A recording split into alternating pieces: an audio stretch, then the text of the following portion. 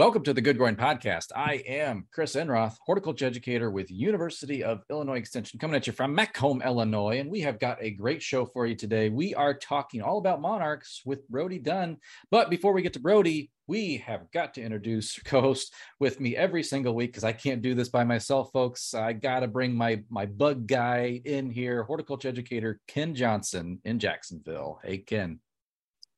Hello, Chris. I'm excited. We get to talk about bugs again today. So I knew you would be. Knew you would love this. We've been talking about insects for a couple of weeks now. You know, last week we were talking about fall flowering plants, and we're all like, these are all good pollinator plants. And so we're putting that twist on things right now. Ken, in terms of monarch butterflies, this is what I have used all the time with Extension to teach people about, you know, insects and insect life cycles. Is the same ring true for you? So yeah, sometimes when you go to classrooms, especially talk with kids, either I or my kids have talked about their teachers using them, talk about the life cycle. And I think every once in a while they've reared them. Either monarchs or painted ladies are another common one that people will use for that life cycle. Yeah. I've done the same with my kids, and it's a lot of fun too to do at home, and just to point out that, you know, it's a learning experience for them. And not only do you see a lot of successes with rearing butterflies, you also see some tragedies too. So I think we're going to get into a lot of that today with Brodie. So, we might as well bring him in here as we're talking about monarch butterflies. Brodie, welcome to the show. Hey, Chris, I'm happy to be here. So Brodie, can you tell us who you are and what are you doing here with the U of I Extension, but also University of Illinois? Yeah, sure thing. Like Brodie Dunn is my name. For Extension, I'm a visiting Extension outreach associate.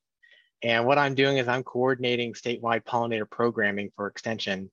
And I'm also doing some work for the Department of Entomology, University of Illinois Urbana-Champaign. So, and Brodie, we are really happy to have you here. I was fortunate enough to get to know you as you were applying for this job, and we're all like, we got to hire this guy. You have done some pretty interesting research. So you are working with Dr. Nick Sider on cover crops. Is that correct? Yeah, that's correct. I was working with in Dr. Sider's lab, looking into the pests and beneficial insects in soybeans after a cereal rye cover crop has been planted. And I was also looking into the bird community that was in there too. And you also were the president of the Champaign County Audubon chapter. Is that correct? It was correct. It was correct until until I needed to graduate. Yep. At which point I had to set that one aside. Too much work on to have to be able to do both. Oh yeah. Well, I mean, we were talking about you, Brodie, and we were saying this guy gets it. He gets the connection between the circles of ecology out in wildlife, insects and birds, and then go higher up the food chain. So we're really happy to have you here. And we're going to talk about I pollinate here in a little bit, but right now let's dive into monarch butterflies. So, okay, I have to ask you this, Brodie. Everyone knows about monarch butterflies, I suppose, and everyone talks about them. Everyone's worried about them. Why are they so special? Well, why should we care so much about monarch butterflies? Why should we care so much about monarch butterflies? Yeah.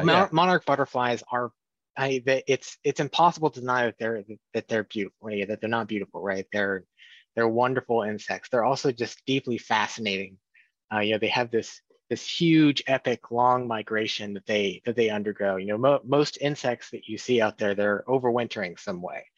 So the generation that you're seeing come up in spring, it was laid as an egg in the fall, right? And for a monarch, the monarchs that you're seeing in the spring, it's not like that. The monarchs have these four generations a year, and this first generation, they come up partway into North America. Second generation keeps pushing forward up and further up into Canada, and then the third and fourth generations are moving their way back down, and they go all the way back down to Mexico, where they overwinter. So it's the offspring of that overwintering population that are actually making that next making the migration northwards. Which I think that's just fascinating. It's this huge, big, long migration. Normally we think of birds when we are talking about these continental huge migrations. And here is this insect, this little tiny thing that's making that huge journey. I think that's just fascinating. I think it's one of the biggest reasons that it captivated us. I think it's that hero's journey, right? It's like Luke Skywalker going from the deserts of Tatooine, going over, trying to get to Alderaan, can't make it, gets the Death Star instead, and then winds up it's that hero's journey, right? I couldn't have said it better myself, Chris. That's exactly. Perfect. Yeah, exactly. And I know Ken is loving this too. So we do celebrate Star Wars Day here on the show. Also, some of the needs of monarch butterflies. When we think about, this is the very fascinating creature, it does have some specific needs in terms of being part of its life cycle. So, Brodie, could you talk just a bit about, as we walk through the life cycle of the monarch from egg, caterpillar, pupa, adult? I mean, what does this insect need in those life stages? Well, they need the same thing everybody else needs. They need shelter and they need food, right? Mm-hmm. And that's a big issue for monarchs. Is that it's a big issue for not just monarchs. It's all pollinators, right? We have this landscape that is increasingly divided up and increasingly devoted towards really intensive agriculture, where there's no weeds. It's all ag. There's no weeds. There's no edge. There's no habitat. So these monarchs, they're migrating, and they have fewer and fewer nectar resources, fewer places for them to stop and rest, and fewer places for them to be able to lay eggs, because they're exclusive to milkweeds, right? So these monarchs are obligately, they must lay eggs on a milkweed, and there's fewer and fewer stems of those milkweed out there, and that's a need that they have.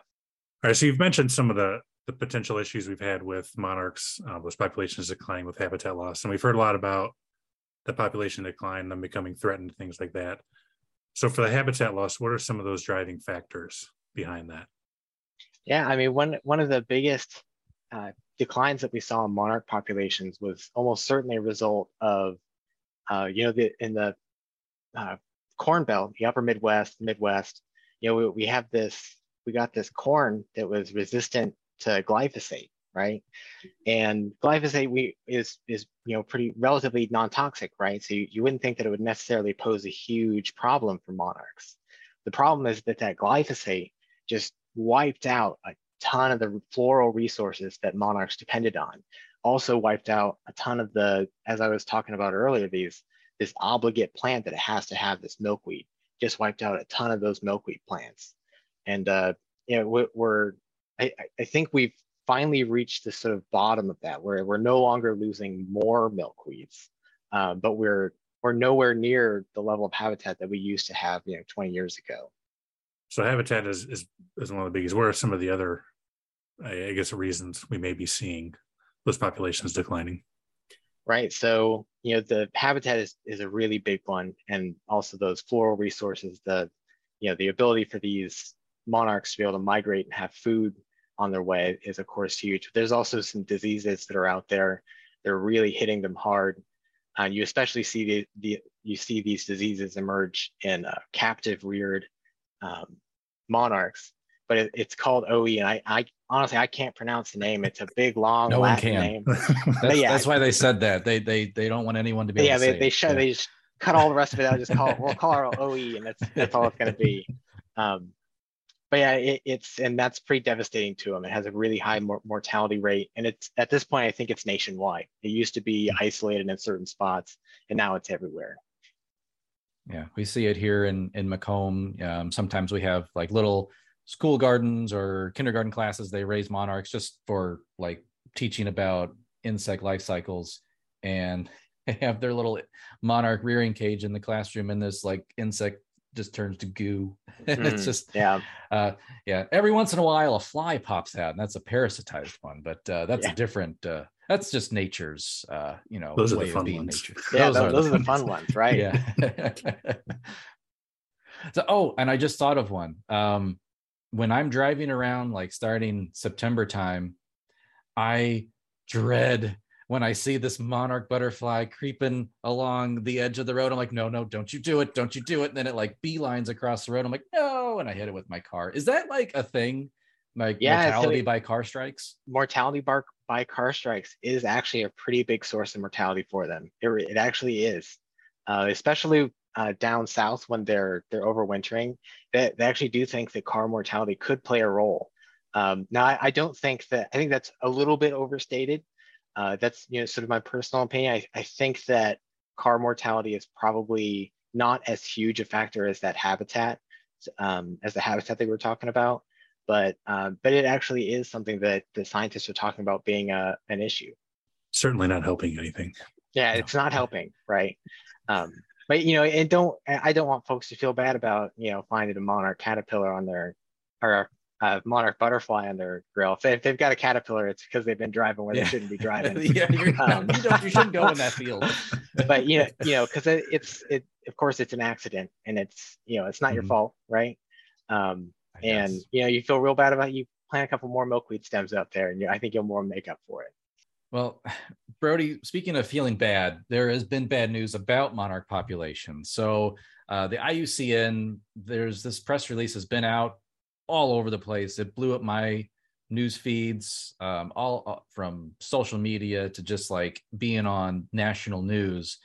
The monarch butterfly being listed as an endangered species. Now, I haven't heard anything come from the United States federal government or U.S. Fish and Wildlife Service or anything agency like that. What the heck just happened with the monarch butterfly in terms of being endangered? Right. Yeah. It blew up everybody's dashboard, didn't it? Yes. I even, and you guys both know this, of course, I had to basically convene an emergency meeting so we could talk about it with all the extension folks. So the International Union for Conservation in Nature declared monarchs to be endangered.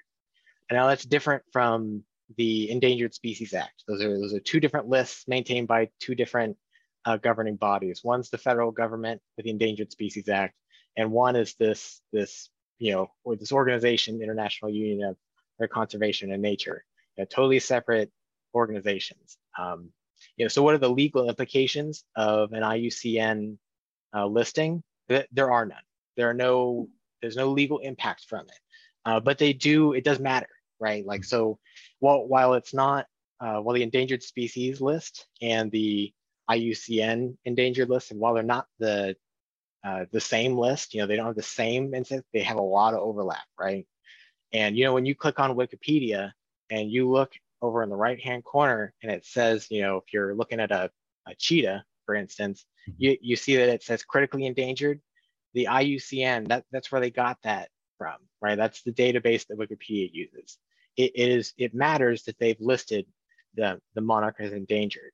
But just legally speaking, I know a lot of farmers I would still be on the phone if it was the Endangered Species Act listing, because I would be talking to every single farmer in Illinois about what to do about these caterpillars that are, how do I protect these endangered species that are literally everywhere. You can't look left or right in Illinois and not see, evidence of a monarch or evidence of monarch habitat, right? Milkweeds, there's been a huge reduction in their numbers. They're still pretty common. So it would be a huge deal if the Endangered Species Act listed it. But this is the International Union for the Conservation of Nature list. So it's two different lists. So, and as you had mentioned, I think in that emergency meeting that you had convened, it's really not something that we want to see happen, because if I had accidentally like stepped on a milkweed, I'd have to fill out paperwork. Yeah, right. I mean, it's interesting. It's really an interesting issue because we have seen these big declines in monarchs, but listing it would have huge implications for a lot of people. It would have implications for construction. It would have implications for cities that have vacant lots. It would have implications especially on farmers. The agricultural land is a big source of milkweed. It's milkweeds out there, and it would be a big issue if these farmers were having to deal with the Endangered Species Act every day, right? Because monarchs, even though they've seen those huge declines, just like the milkweeds, they're still a little common, right? They're still out there. You can still find them. When I'm doing surveys for iPollinate, I have found a good number of of monarch caterpillars on these milkweed plants that are in these gardens, right? So they're not so rare that you're never going to see one. It's pretty rare that I'm going to see a cheetah, right? I'm probably never going to see a cheetah in the wild. I'm probably never going to see a panda in the wild. And I can guarantee you, I can walk out right now and I can go see a monarch. And it would be a big deal to have to fill out that paperwork every time you, for instance, we were talking earlier about, you find one on your grill. Well, lo and behold, you just violated the Endangered Species Act, right?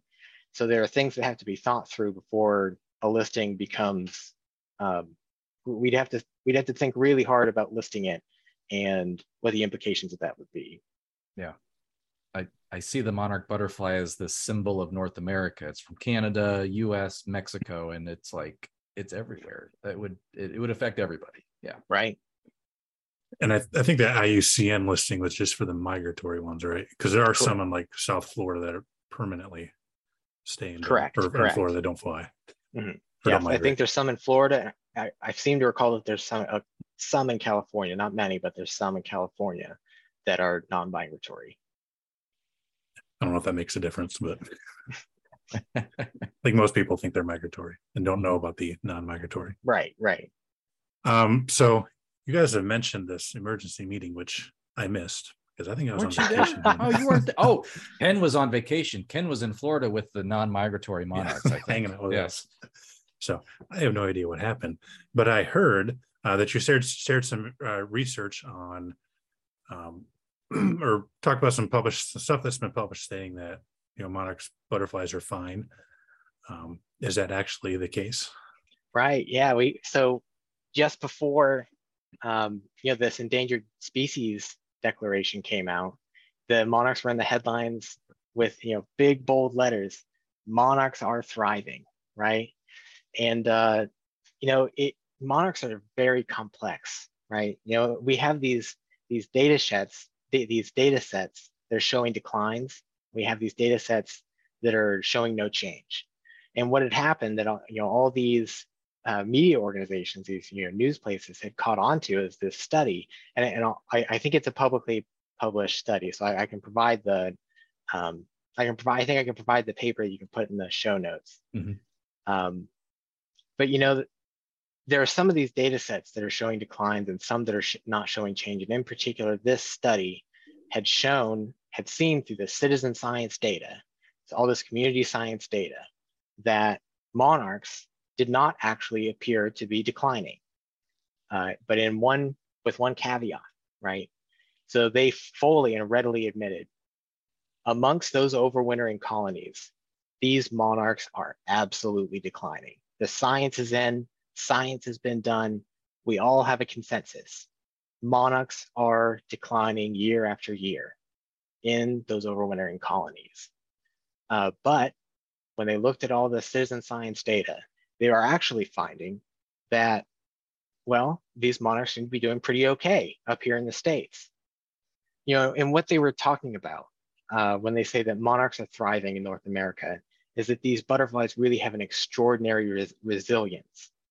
They're able to rebound from what are these really big, substantial population losses that they experience in that fourth generation, when they're down in their overwintering grounds and going down to their overwintering grounds. And they can take that tiny population and come spring, pretty much repopulate the entirety of North America. So why is that? They speculate on a number of reasons.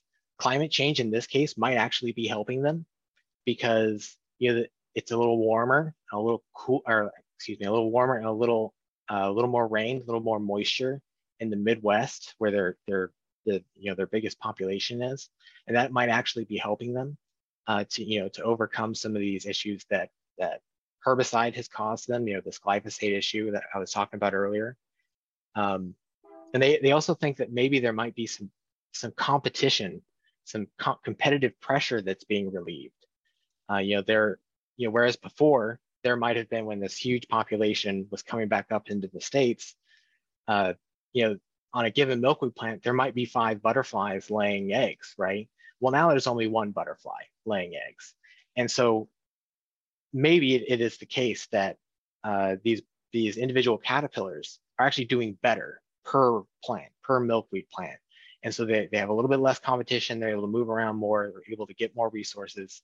And the big thing is that, they do some of this cannibalism, right? So they, just like almost every insect, right? They'll do cannibalism if you put too many of them all together, right? And so there's less of that going on because there's just fewer monarchs. So they're able to better utilize these resources as they're repopulating the states. So to answer your question, monarchs are okay for now, right? That's what it seems. It seems that they're able to handle these huge losses, and that they've got a bit of this cushion, this resilience that they can work with. But the problem is that we have no clue where that cushion stops. We have no clue where that resilience might end. And the authors say in the paper, there is a point at which these butterflies are not going to be able to repopulate. And we don't know where that point is. And we know that this overwintering population is slowly dwindling. So we just have to be aware of that, and we can't let this paper doesn't mean we can let our guard down. It's more nuanced to this data that we have on monarchs. That's interesting. So there's some points about monarchs where I'm like, it's kind of a light bulb goes off, and it's when someone had once told me, like, monarchs migrate not because they're like an Illinois species, they migrate because they're a tropical species. And I'm like, that's interesting. And now you're saying climate change could help them. Like, well, they're a tropical species, so that makes more sense then in terms of having a bit more of a leg up when we have a warmer start to spring, and then the cool off for fall is a bit slower. So Brodie, this is all coming together. It's like a jigsaw in my head, and then I'll lay in bed at night and the jigsaw puzzle will get all torn up by my children. So yeah, that's how it always goes. So really interesting. And that, them being helped by climate change is speculation at this point. Yeah. We're not totally sure about it, but they're working on it. That's information they're trying to get. And so okay, let me make sure I establish this too. Breeding population, they hang out with us in Illinois during the summer. And then migratory population, those are the ones headed down to Mexico fall, and they kind of return in the spring, but they might make it to northern Mexico, South Texas, maybe. If I recall correctly, and Ken, please correct me on this one. So it's that 4th generation that's migratory, and it goes down into Mexico. And I think it's a little bit of the 3rd generation does this too, but it's mostly the 4th that's heading down into Mexico. And it's the offspring of that 4th generation that ends up coming back up towards Illinois. Yeah, so those overwintering ones will migrate a little bit, lay eggs, and those eggs or those offspring are what makes it to the Midwest. So I think that migrating generation, they live for 8-9 months, whereas normally they're living for a month or 2. Mm-hmm. They look pretty rough after those 8 months too. They're like, oh yeah, missing wings, and yeah, they're beaten up pretty bad. Oh yeah, absolutely. They're still beautiful. We don't want them to think any less of themselves. They've just had a long, hard life. Yes, they have. They've flown more miles than are currently on. Like, there are cars out there that have fewer miles on them than some of these, butterfly. Yeah, they're putting. How many miles are on those wings? Like 3,000 miles, 4,000. Then they're fighting birds. They're fighting all kinds of things that, want to take a little nibble off of them. So it's pretty amazing. So when we talk about solutions, when it comes to monarch butterflies, let's talk about something that might have become a bit more controversial as of late. I think when I started into this whole Monarch gig. Everyone's like, you gotta take the Monarch caterpillars into your house and rear them, because it's something, I don't remember the statistic, but it's a very low statistic of caterpillars that actually make it to become an adult butterfly. They're like, well, let's give them a boost. Let's take them inside and rear them indoors. So It Brodie, seems so logical, doesn't it? Doesn't it? This is what we do to our children. I mean, I used to just keep them in the backyard, and then my wife said, let's bring them inside. And so they're much healthier now. But is this going to save monarch butterflies if we bring them inside? Yeah, I mean, so bringing them inside is the standard protocol for every endangered species out there, right? Mm-hmm. You know, we get it's hard to walk around and not get, it's hard to navigate your life and not get a news story in your feed somewhere about a panda being born in captivity. Yes. In fact, I got one this morning, right? Uh-huh. So I'm sure I got I need a check so I can figure yeah, that exactly. out. You know, Mm-hmm. and it's fine. I was looking for the panda. I want to know these pandas' names, right? Mm-hmm. They haven't named them yet, so we have to wait on the names. But I'll you get know, the this is live feed standard going here. Yeah, you know, so that's standard operating procedure for every animal that we know of that's endangered, right? We got to bring it inside. We're gonna protect them. We're gonna hug them. We're gonna make sure they've got food. We're gonna make sure they have all their needs met, and we're gonna send them out in the wild, right? And you know, really, in the last couple of years, we've found out that we can't do that with monarchs, or we shouldn't do that with monarchs.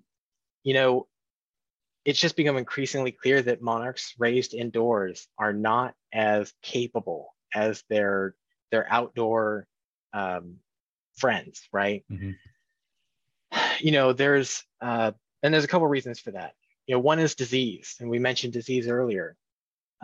This OE, monarchs get hit really hard by it, but outdoors, but indoors, it's a whole nother question. It's a whole nother ball game.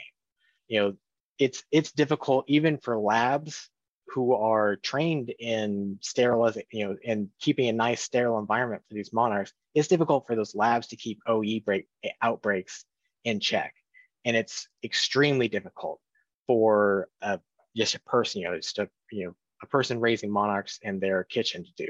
Very difficult to keep OE, you know, out of any reasonably sized monarch breeding population that you've got going.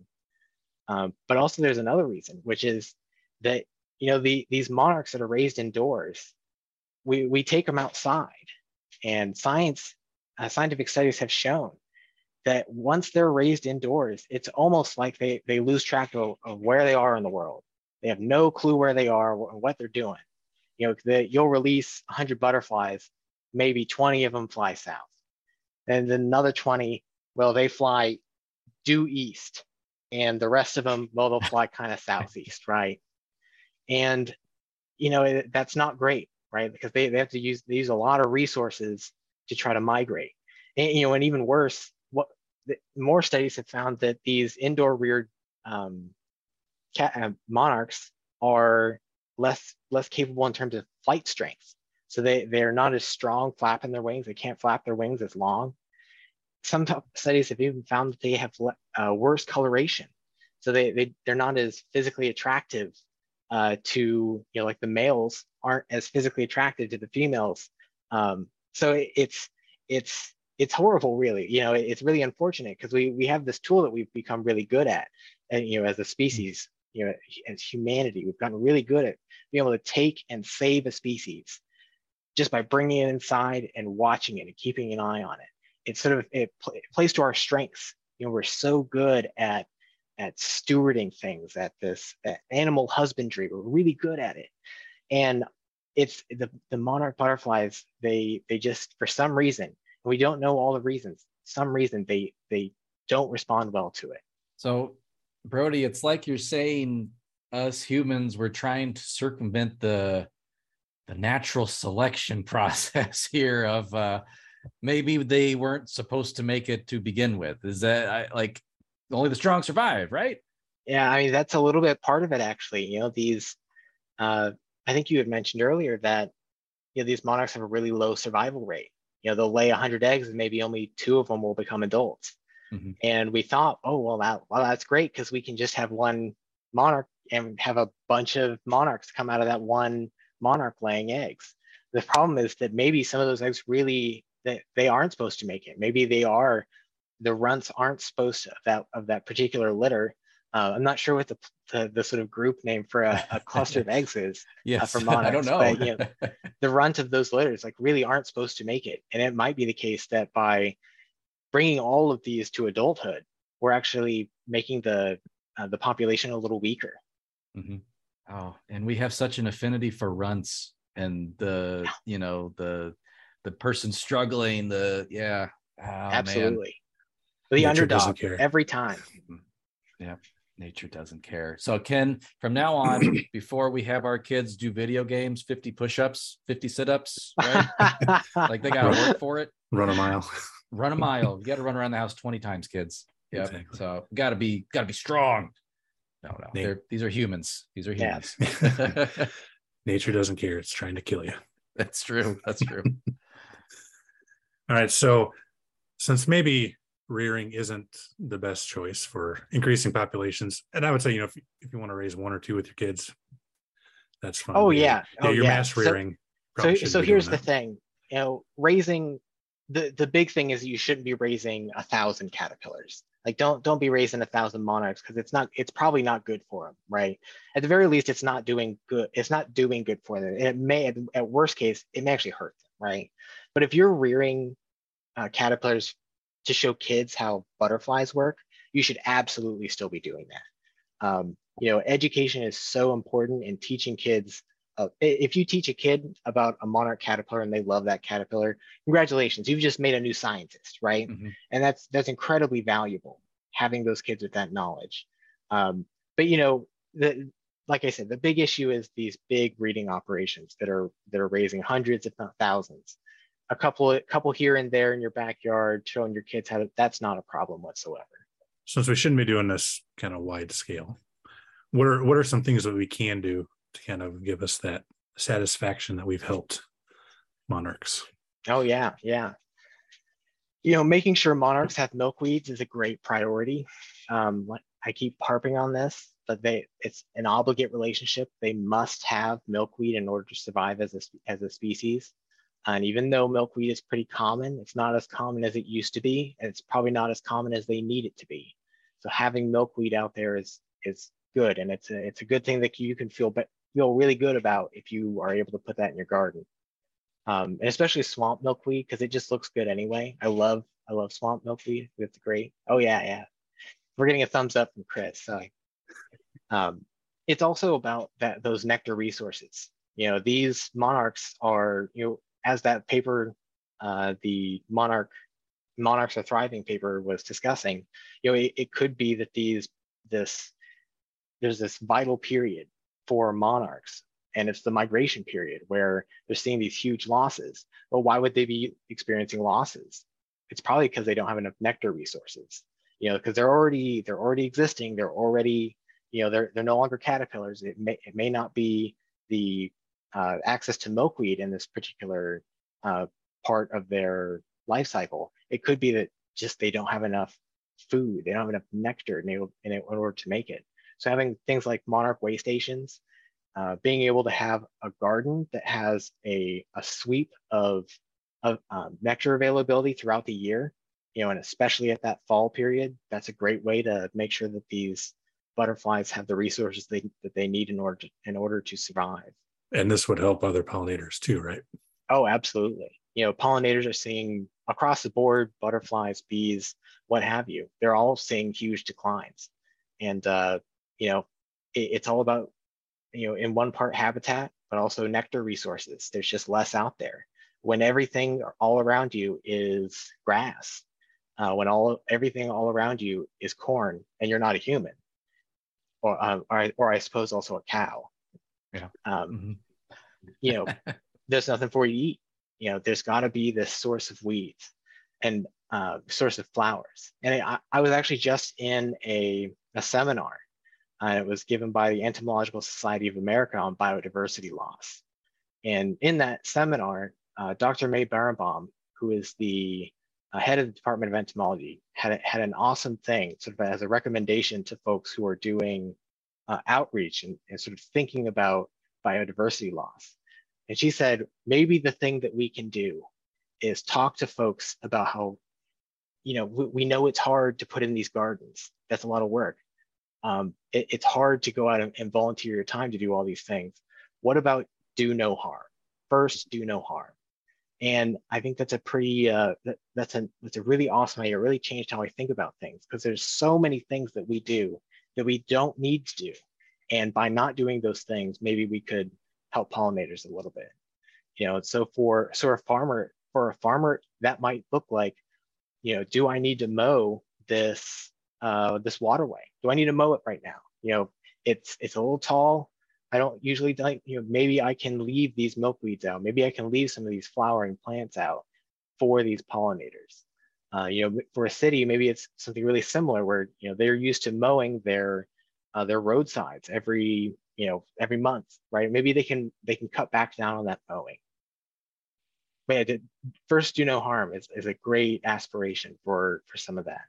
I like that. That was my take when I teach invasive species controlled plant species for the most part. And at the end of my presentation, it was a similar thing. It's like, what can we do? Well, step one, do no harm. And I said, I don't want to be a contributor. And so it's like, I ripped out my burning bush, that has been escaping into the woods nearby, and it's non-native at pushing out native species. And so that's a perfect way to frame that as a big first step of a solution process, and do no harm. I love that.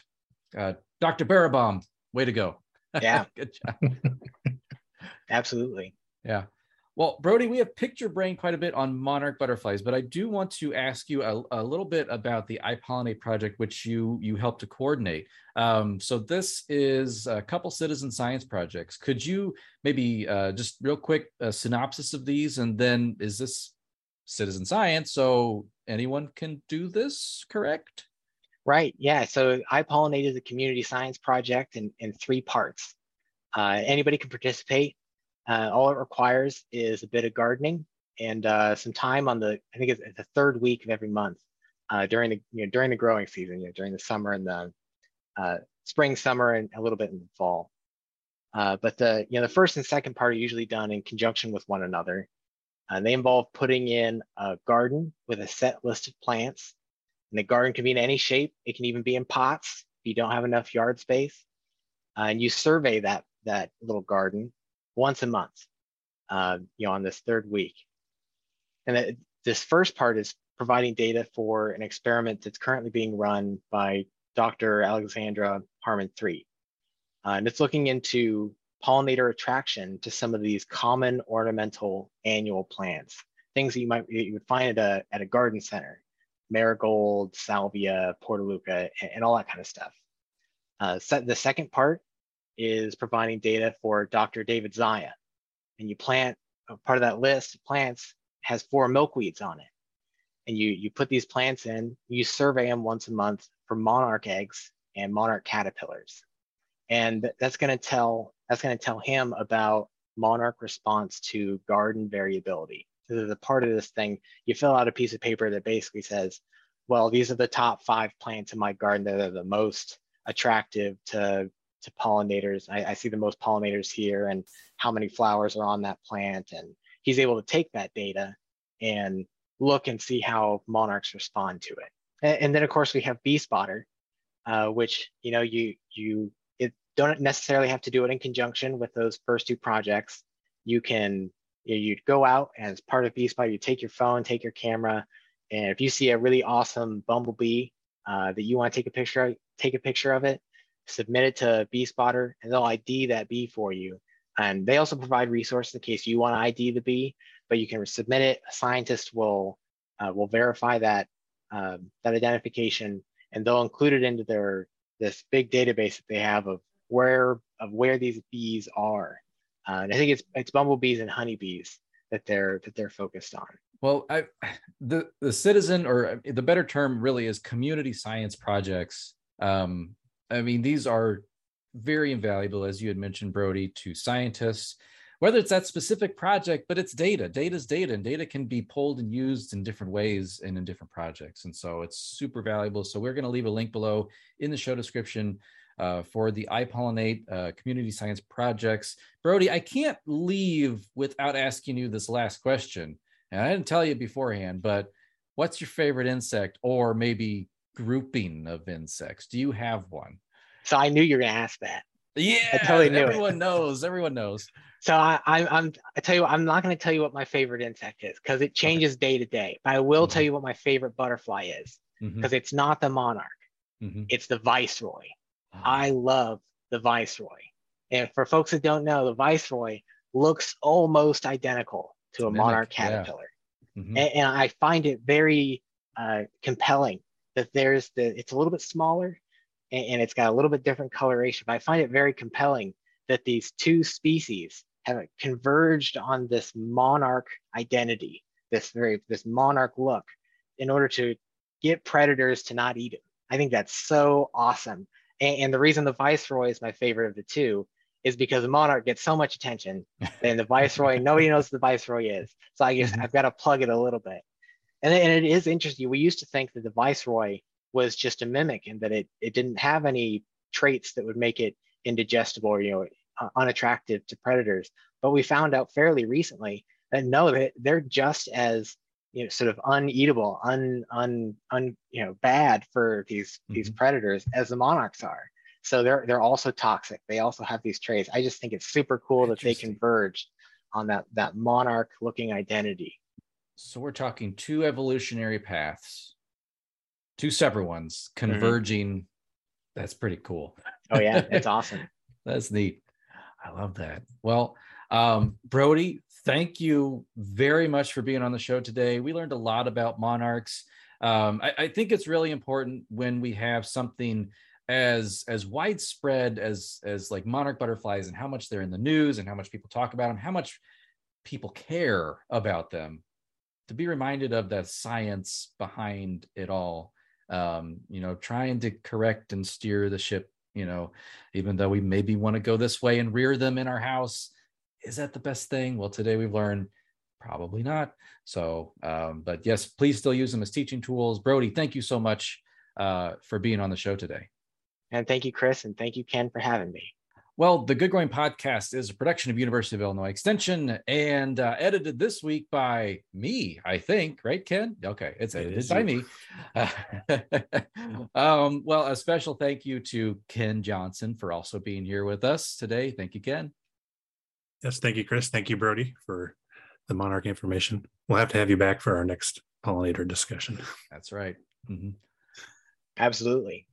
We'll check those overwintering numbers, even though it might not correspond to the breeding population that hangs out with us in Illinois. Now we know we've learned a lot today. So I want to say one thing to your viewers, which is that if you want to be involved, citizen science is how we find out all these things that we need to know about monarchs. That paper that we were discussing, citizen science.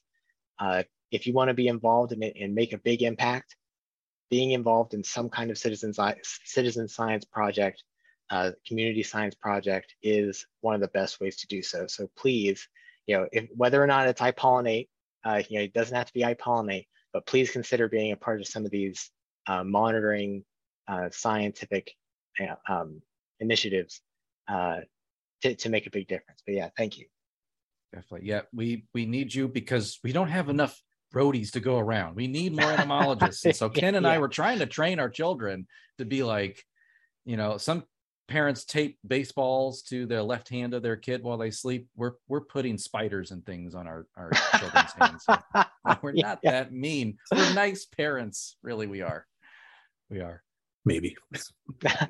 Yeah. Thank you, guys. Thank you, Brodie. Thank you. And Chris, let's do this again next week. Oh, we shall do this again next week. We're going to be talking with horticulture educator Emily Swihart all about trees. So you won't want to miss that show as we get into fall, prime time for fall color, maybe planting some trees. We're also getting into winter where trees are going to maybe struggle. We got ice, we got snow coming our way. So folks, listeners, thank you for doing what you do best, and that is listening, or if you're watching us on YouTube, watching. And as always, keep on growing.